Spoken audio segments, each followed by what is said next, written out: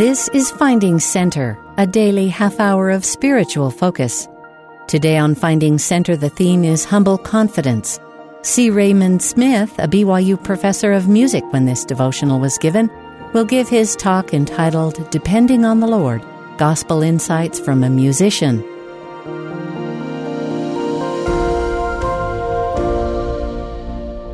"30 years of college teaching, 32 years of parenthood, 40 years of church service, and 45 years of performing as a musician have convinced me that I am nothing. As to my own strength, I am weak, and I must fully depend upon the Lord if I'm to exceed in accomplishing anything good." You recognize those are nearly the words of Ammon in the book of Alma. Moroni said something very similar. "And now I speak unto all the ends of the earth, that if the day cometh that the power and the gifts of God should be done away among you, it shall be because of unbelief. And woe be unto the children of men if this be the case. For there shall be none that doeth good among you, no, not one. For if there be one among you that doeth good, he shall work by the power and gifts of God." I know that is true. Those of us who have been given the gift of the Holy Ghost will never achieve our full potential without His presence in our lives. In the words of the Savior Himself, "Abide in me, and I in you. As the branch cannot bear fruit of itself, except it abide in the vine, no more can ye, except ye abide in me. I am the vine, ye are the branches. He that abideth in me, and I in him, the same bringeth forth much fruit. For without me, ye can do nothing." I know I'm completely dependent on the Lord. But despite my weaknesses and inadequacies, and my mistakes and even failures, in His strength, many good things have also been accomplished.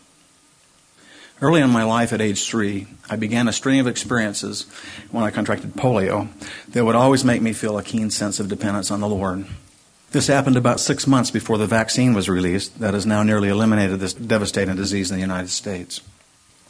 When we have the capacity to accomplish great good, there's always commensurate opposition and adversity to try to prevent us from fulfilling our potential. I've never begrudged having this challenge in my life because I think it has blessed me in my spiritual and musical development more than it could ever hinder me. I believe, too, that the Lord has used this adversity in my life to better prepare me for a world dominated by humanism. Humanists believe that man must succeed completely on his own abilities with no supernatural power to help. They believe in depending on themselves, not the Lord. There is a terrifying scripture about that in the book of Helaman. In chapter 4 of the 13th verse, Helaman records about the people of that time.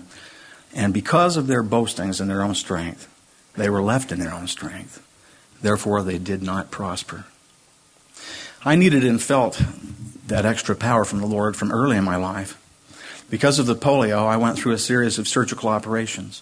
Each time I faced one of these corrective procedures, my father would give me a priesthood blessing. I remember one post-surgery follow-up visit when my doctor, Paul R. Milligan, a fine man, not of our faith, commented, "Raymond, I always love to operate on you because everything we do works so well and you heal so quickly." I knew the source of that power. Through such experiences, my faith developed.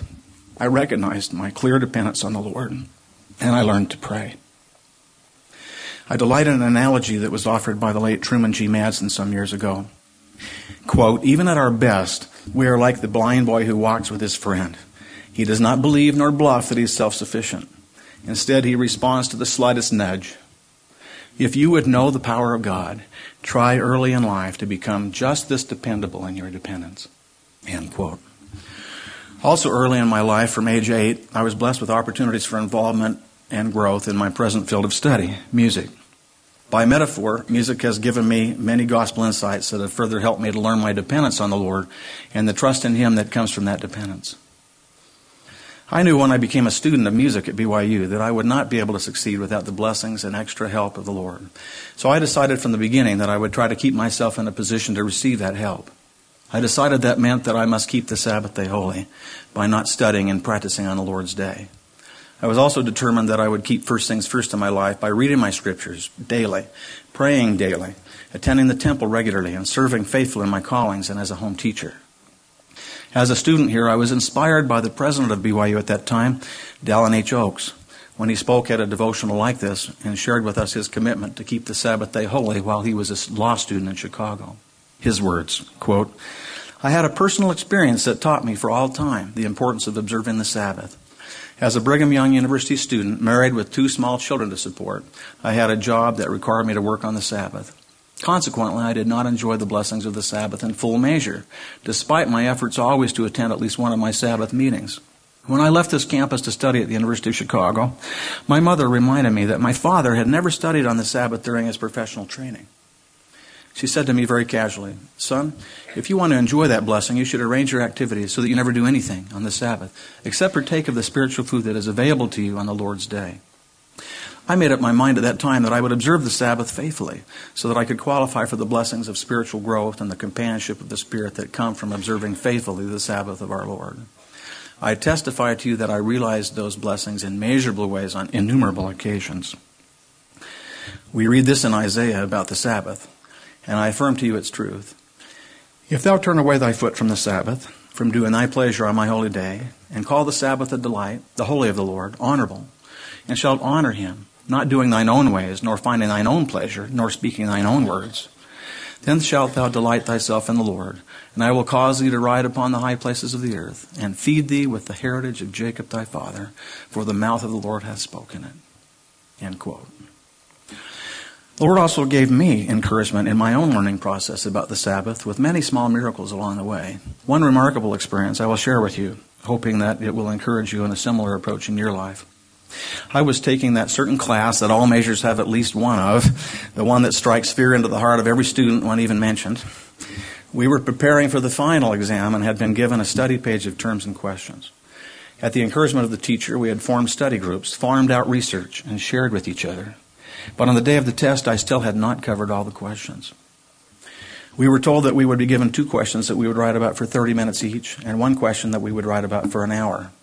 Therefore, I needed to be prepared with an hour's worth of material for every question on that study list.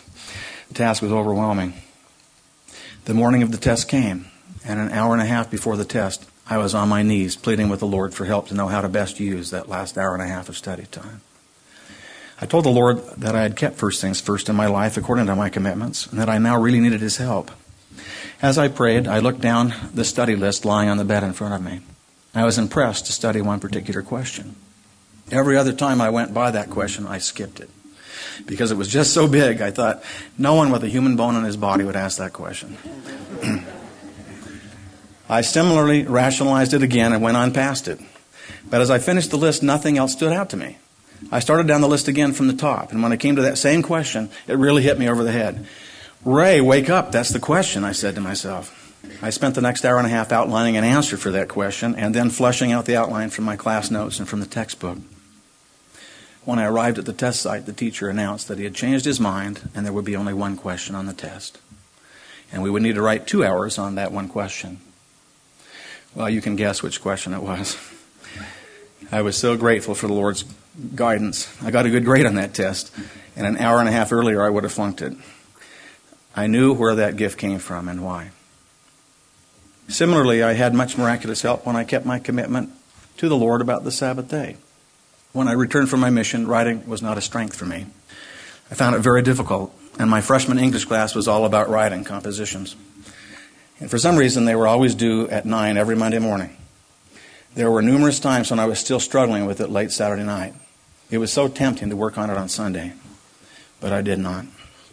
I would get up early Monday morning and go after it, and often it would just flow. It felt so different than it had on Saturday night. I usually got it done by 9, but occasionally I did not.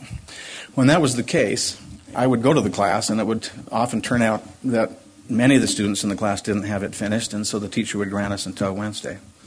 Or the teacher would be sick, and I would get an automatic extension until Wednesday, or some other intervention. But I can testify to you that I was never penalized on my grades for keeping the Sabbath day holy. Now, this would not have been the case if I was slacking off in my studies or failing in my spiritual obligations. I knew the Lord would not just do the work for me if I had not done my very best. A few years later, in graduate school in Indiana, a fellow student came into my practice room just before spring break. He looked quite dejected. "Gary, what's bothering you?" He was upset because he had decided to go to Florida with some friends for spring break, and that would mean he would not practice for a whole week. I said, "Gary, lighten up, man. You'll do better when you get back because of the break. It'll be better than if you'd stayed here the whole time working." You really think so? He said. Yes. Why, I take a day off every week and things always go better because of it. He was incredulous. We began comparing practice routines. He was practicing 3 hours during the day and 2 hours after dinner, plus 12 hours each Sunday. I was practicing the 3 hours during the day, but often missed the 2 hours in the evening because I was working with the full-time missionaries, and I wasn't practicing at all on Sundays. This was a real testimony to me of the Lord's blessings in my practice, because Gary and I were always in a friendly competition for the best playing opportunities, and I always seemed to stay just a little ahead of him in auditions and ensemble placement. I have found the same holds true when it comes to professional work. I've never been able to justify that my particular talents and services were needed professionally on the Sabbath day. I'm often invited by others to work on the Sabbath day, and it would be tempting if I didn't know that depending on the Lord yields much greater benefits than Sabbath employment. This was a learning curve for me, however, and I still remember one of my early experiences with this. I was a student here at BYU and getting calls to play professionally, usually in Salt Lake City. This particular call, though, was to play in Boise for the Buddy Morrow Orchestra. It was very tempting because I was 2 months behind on rent and had no money for food. This job would have paid both months' rent and put me back on my feet with some food, but it was on Saturday and Sunday. I was still trying to develop the faith and trust to really depend on the Lord in these kinds of situations, so I didn't have a pat answer ready. I said to the caller, "Let me check on those dates and I'll call you back within half an hour." I immediately went to my knees to check on the dates, and I knew what I must do. I called him back and said, "I'm sorry, but I have another commitment on that weekend." I did not explain to him that it was my commitment to the Lord to keep the Sabbath day holy. But as I hung up, I felt the confirming burning of the Spirit in my heart, and I knew that the Lord would take care of me somehow. It doesn't always happen so soon, but it was less than 24 hours later when another call came, this time to play for the Shrine Circus in Salt Lake. It was for the same weekend, but it was on Friday and Saturday. I made $25 more than I would have in Boise, and I was glad I was in my meetings that Sunday when I was called into the Elders Quorum presidency. It doesn't seem logical that if I turn down work, I'll make more money. Or if I study one day less in a week, I'll get better grades. Similarly, it does not seem logical that if I pay my tithing, I can really do more with 90% of my income. But that's because part of the equation is missing. It really isn't that I can do more with 90% than 100%. Rather, it is that 90% plus the Lord's blessings equals more than 100%. It is so with all things in life for those who recognize their dependence on the Lord and put Him first in their lives and trust Him to fulfill His scriptural promises. I love President Ezra Taft Benson's teachings about this. Quote, "Men and women who turn their lives over to God will discover that He can make a lot more out of their lives than they can. He will deepen their joys, expand their vision, quicken their minds, strengthen their muscles, lift their spirits, multiply their blessings, increase their opportunities, comfort their souls, raise up friends, and pour out peace. Whoever will lose his life in the service of God will find eternal life." End quote. I know that is true. When we learn these principles, then it is logical for us to consecrate all of our talents and efforts towards serving the Lord and building His kingdom. Consecration says, I will do what is right now and trust the Lord for the outcomes. Whereas aspiration says, I must do whatever it takes to control the outcomes. If we aspire enough to certain goals and are willing to pay any price, we can accomplish those things. But sometimes the price is too high. We may lose our integrity, or ultimately even our soul. And sometimes the things that we have aspired to do, when we accomplish it, does not turn out to be a blessing to us. But if we consecrate our preparations unto the Lord and leave the outcomes in His hands, the outcomes will always be a blessing to us. He can control the outcomes much better than we can ourselves. Learning to use our talents to build the kingdom started for me with my full-time mission. I put off going at first because I was serious about my music, and I wasn't sure I could put down my instruments for 2 years and then become competitive in my field ever again. It became an issue of faith and trust that if I consecrated those 2 years to the Lord, He would help me when I came back. Such has indeed been the case. I know that when we put the Lord first, then the blessings of support come when we need them. Some years ago, I attended the conference of the International Association for Jazz Education in Atlanta, Georgia. One of the presentations was by Kirk Whalum, a great tenor saxophonist and recording artist, known as Mr. Soul in L.A. The title of his clinic was How to Become the In-Demand Recording Session Player. He started out by clarifying that the most important thing in becoming this in-demand session player was one's motive. He said to that audience that if their goal was to see their names up in lights on the marquee and to go into Tower Records and see their CDs behind the name card, then there never was a better time than right then to just quit playing. He explained that that motive would never be strong enough to carry one through all that would be necessary. Then he said, I will tell you what your motive should be. God gave you your talent, and it is your job to hone it and give it back in service to his other children. I was thrilled to hear the gospel taught so clearly at an international assembly of jazz musicians. This principle does not just apply to musical talents, however. All of you have many talents of many kinds that have been given you so that you can serve more deeply. The prophet Jacob in the Book of Mormon also taught this principle when he said, But before you seek for riches, seek ye for the kingdom of God. And after you have obtained a hope in Christ, ye shall obtain riches, if you seek them. And ye will seek them for the intent to do good, to clothe the naked, to feed the hungry, and to liberate the captive, and administer relief to the sick and the afflicted. This applies not only to seeking riches, but also to developing our talents and honing our intellects. Many of my students are surprised to find out that when I was making decisions about my career, I never thought about how much money I would make or what was in it for me. That's not how we thought about it back then. My concern was, what are my talents? How can I best develop them so that I can make the greatest contribution of which I'm capable in the church and in society? I sometimes wonder how Brigham Young feels about our prevalent focus in our studies here on the campus today on how much money we can make. What's in it for me? It really is not about me. We enter to learn so we can go forth to serve. I have had to learn that in the performance arena. When we perform in front of others, it is natural to experience what is often termed stage fright. This can happen whether we perform a musical number, give a sacrament meeting talk, play on the football field, or any other similar performance opportunity. Why do we get so frightened? If I could be so blunt, it is because we are too focused on ourselves. Our performance becomes self-centered. I wonder if they like what I'm doing. I wonder if they're impressed. I wonder if they noticed the mistake I made. I. Those thoughts are all about me. I've spent significant time in my life trying to learn to be other-centered in my performance, as I know the Savior would be. Is he not our exemplar in this area too? If he were performing my part tonight, he would play with a confidence born of humility, that is, knowing the true source of all power. He would play with compassion and love. He would serve and build and lift with his performance. For years, I've spent time before an important performance reading the scriptures, such as Alma 26 and John 15, previously mentioned, and pondering and praying to have a private victory over any conflicting motives, and to so align myself with my Heavenly Father's purposes that I can have the Holy Ghost to make me adequate to the situation. I often feel inadequate. This is simply because I am inadequate. But in His strength, I can do all things. I can be an instrument in His hands to bless and lift others. When I perform in this manner with the aid of the Holy Ghost, I can play beyond my natural abilities. And as Moroni put it, if there be one among you that doeth good, he shall work by the power and gifts of God. Also from Moroni, and Christ hath said, if ye will have faith in me, ye shall have power to do whatsoever thing is expedient in me. As a jazz musician, when I perform, I am an improviser. That means that I'm responding to the very moment and making up what I'm playing right on the spot. One improvisation scripture is found in the Doctrine and Covenants, section 84, verse 85. Neither take ye thought beforehand what ye shall say, but treasure up in your minds continually the words of life. And it shall be given you in the very moment that portion that should be meted unto every man. At first glance, that sounds like the Lord's telling us not to worry about preparing what we'll say, but just wing it and it'll turn out all right. We don't need to prepare anything.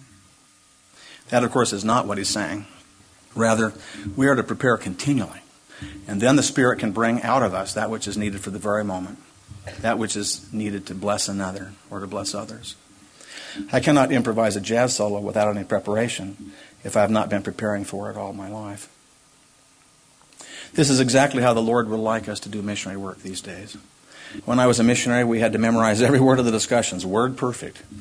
But now the Lord wants us to move to the next level and know the gospel and the scriptures so well that the Spirit can bring out what is needed for the very moment.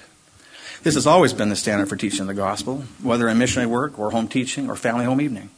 But now the Lord is asking us to actually grow into that standard.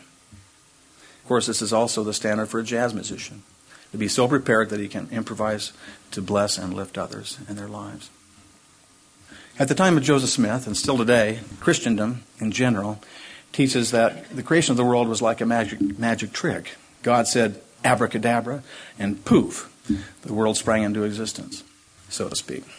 Joseph Smith taught us that it did not happen that way, but rather God took existing materials, which, by the way, cannot be created or made, but are co-eternal with God, and organized them into a new form. Here are Brother Joseph's words, quote, "The word create came from the Hebrew word bara, which does not mean to create out of nothing.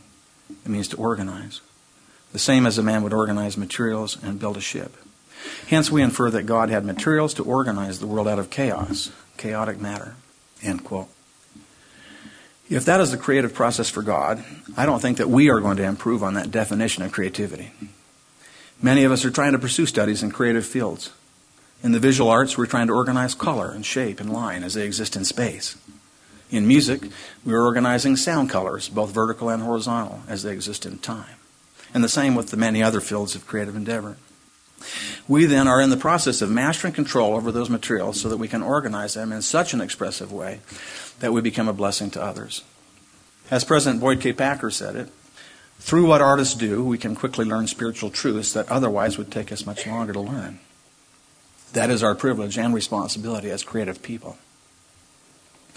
Again, it is not about me or us. It is about depending on the Lord to bring out of us what will be a blessing to others and build His kingdom. I count it a great blessing to be able to use my professional talents to serve the Lord. It has been such a wonderful blessing for me to be able to tour internationally with Synthesis and use the music that I love so much to do missionary work. We don't actively proselyte when we tour so much as we try to create goodwill and make friends for the church.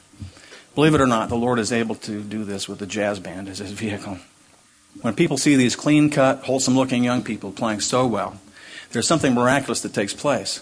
Often people will come to the stage after the concert and ask, "What is it that's different about this band?" There is something different that comes from the stage than any other group I've ever heard. It's like there's some kind of love or something that emanates from the stage. They don't know how to say, "I'm feeling the Spirit," but they are touched, and they want to know what's behind that. We always try to make sure that the people know who we are and who sponsors our trip to their country. After introducing and thanking local sponsors, I will also add that we come from Brigham Young University in Provo, Utah, the USA, and that our university is owned and operated by the Church of Jesus Christ of Latter-day Saints. And without the church's sponsorship, we could not be there. I will pause and then say, yes, you're right. You're looking at a whole stage full of Mormons. But don't be alarmed. We're pretty nice people when you get to know us better. I like to tease them a little bit. Then I'll add, you've probably seen these fellows walking or riding bicycles, with the white shirts and the ties and the name tag. And maybe they've even knocked at your door before. There are always smiles and a few knowing nods. You have to realize that they're in love with the band by this time, late in the concert. So when I say, all of these guys on the stage with me have been those guys, there's always a buzz in the audience. Then I even introduce where some of the band members have served on their missions. This seems to help break down fears and prejudices. Often even applause will result. After one concert in Durham, England, a fellow from the audience came up and talked to Stan Taylor, our tour leader, and said, "If those guys knock at my door, I'm going to let them in." The real key to serving with our talents is to have the Spirit with us. When I was a missionary, I read at the top of the second page of my mission handbook, "The Key to Spirituality." This was before the mission handbook was standardized. This would have been unique to my mission. It said, "Arise at 6 each morning and pray intently, hungering and thirsting for the influence of the Spirit to fill your body until it does." Of course, the time of rising is negotiable. That was just our mission rule. When I was out about 5 weeks, I was called to train a new missionary, and I really felt my inadequacy. It was the blind leading the blind. I decided I must have the Spirit if I were to succeed. So I started applying this key to spirituality. I'd prayed for the Spirit before, but I'd never prayed until the Spirit. It was difficult at first.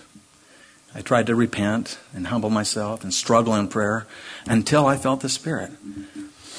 I'd already had experiences in the first weeks of my mission that had shown me the difference between working with the power and gifts of God and working with the power and gifts of Ray Smith. The difference was stark, and I knew that it was hardly worth walking out the door to do the work if I did not have the Spirit with me. I learned that I really could feel the Spirit on a daily basis. It became the norm for the rest of my mission. When I left my mission to come home, I realized that I needed the Spirit just as much at home as I did in the mission field. I decided to continue the practice of praying daily until I felt the Spirit. I'm still doing it today.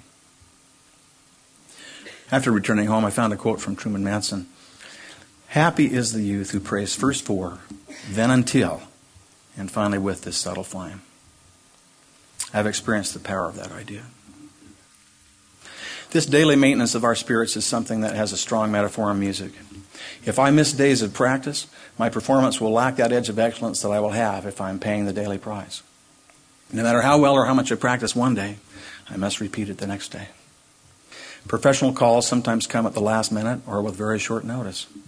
I must always be prepared for that call, and I must always have a good read and have my instrument in good working order. Our daily scripture study and prayer and daily obedience will make of us sharp instruments that can respond to every opportunity for service, even on short notice. Just as in practicing music, we repeat things over and over until they become easier and more natural for us. We must repeat prayer and scripture study and church and temple attendance over and over until they become natural and we become really good at them. It takes perseverance and patience, whether we're practicing our discipline or practicing spiritual things. One of the things I'm always on the line for when I perform or record musically is to play in tune with the other players. When I think about how critical it is to my professional success to always be in tune, it makes me realize how much I should always pay attention to being in tune with my Father in heaven so I can best serve Him in my spiritual performance. This is vastly more important performance than on the concert hall stage or in the recording studio. Well, thank you for letting me share these thoughts with you this morning. A lifetime of service in the church and of service as a musician has taught me that I am completely and utterly dependent on the Lord for my success. That is because it is not about me. There is a much bigger cause. Heavenly Father has said, "For behold, this is my work and my glory, to bring to pass the immortality and the eternal life of man." And I echo with Alma, "Yea, and this is my glory, that perhaps I may be an instrument in the hands of God to bring some soul to repentance. And this is my joy." I testify that that is the greatest joy, to bring souls to our Father. We can do this through our professional work and our spiritual work, but we cannot do it alone or on our own power. As we depend on the Lord and trust Him, we will be empowered to bless the lives of others and to help build the kingdom of God and redeem Zion. This will be our greatest privilege and our greatest joy. I testify that this is true. I testify that God lives and that Jesus is the Christ. He is our great exemplar and our great strength. I so testify with love and warmest wishes for each of you. In the name of the Lord Jesus Christ. Amen. You've been listening to Finding Center. Join us every weekday for a half hour of inspiration and spiritual focus. Today's theme was Humble Confidence. C. Raymond Smith gave his devotional entitled Depending on the Lord, Gospel Insights from a Musician. Speeches on Finding Center are often edited for broadcast. Find links to the full talks and access the rest of our Finding Center episodes on the free BYU radio app, available wherever you get your apps.